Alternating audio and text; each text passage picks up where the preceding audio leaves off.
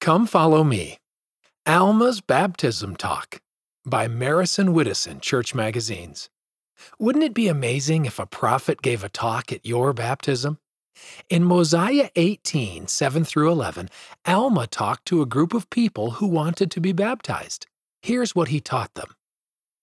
When you are baptized, you agree to follow Jesus Christ and become a member of his church. Copy the name of the Church of Jesus Christ of Latter-day Saints. When you are baptized, you promise or covenant to serve God and keep his commandments. He promises that the Holy Ghost will help you.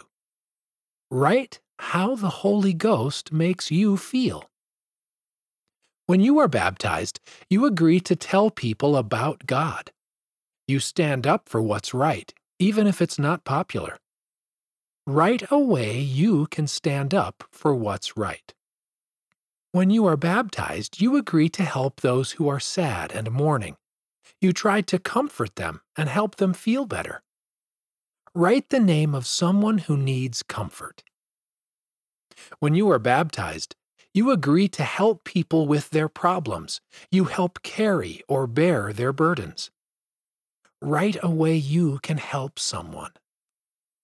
When the people at the Waters of Mormon heard what Alma taught, they were so happy they clapped their hands for joy.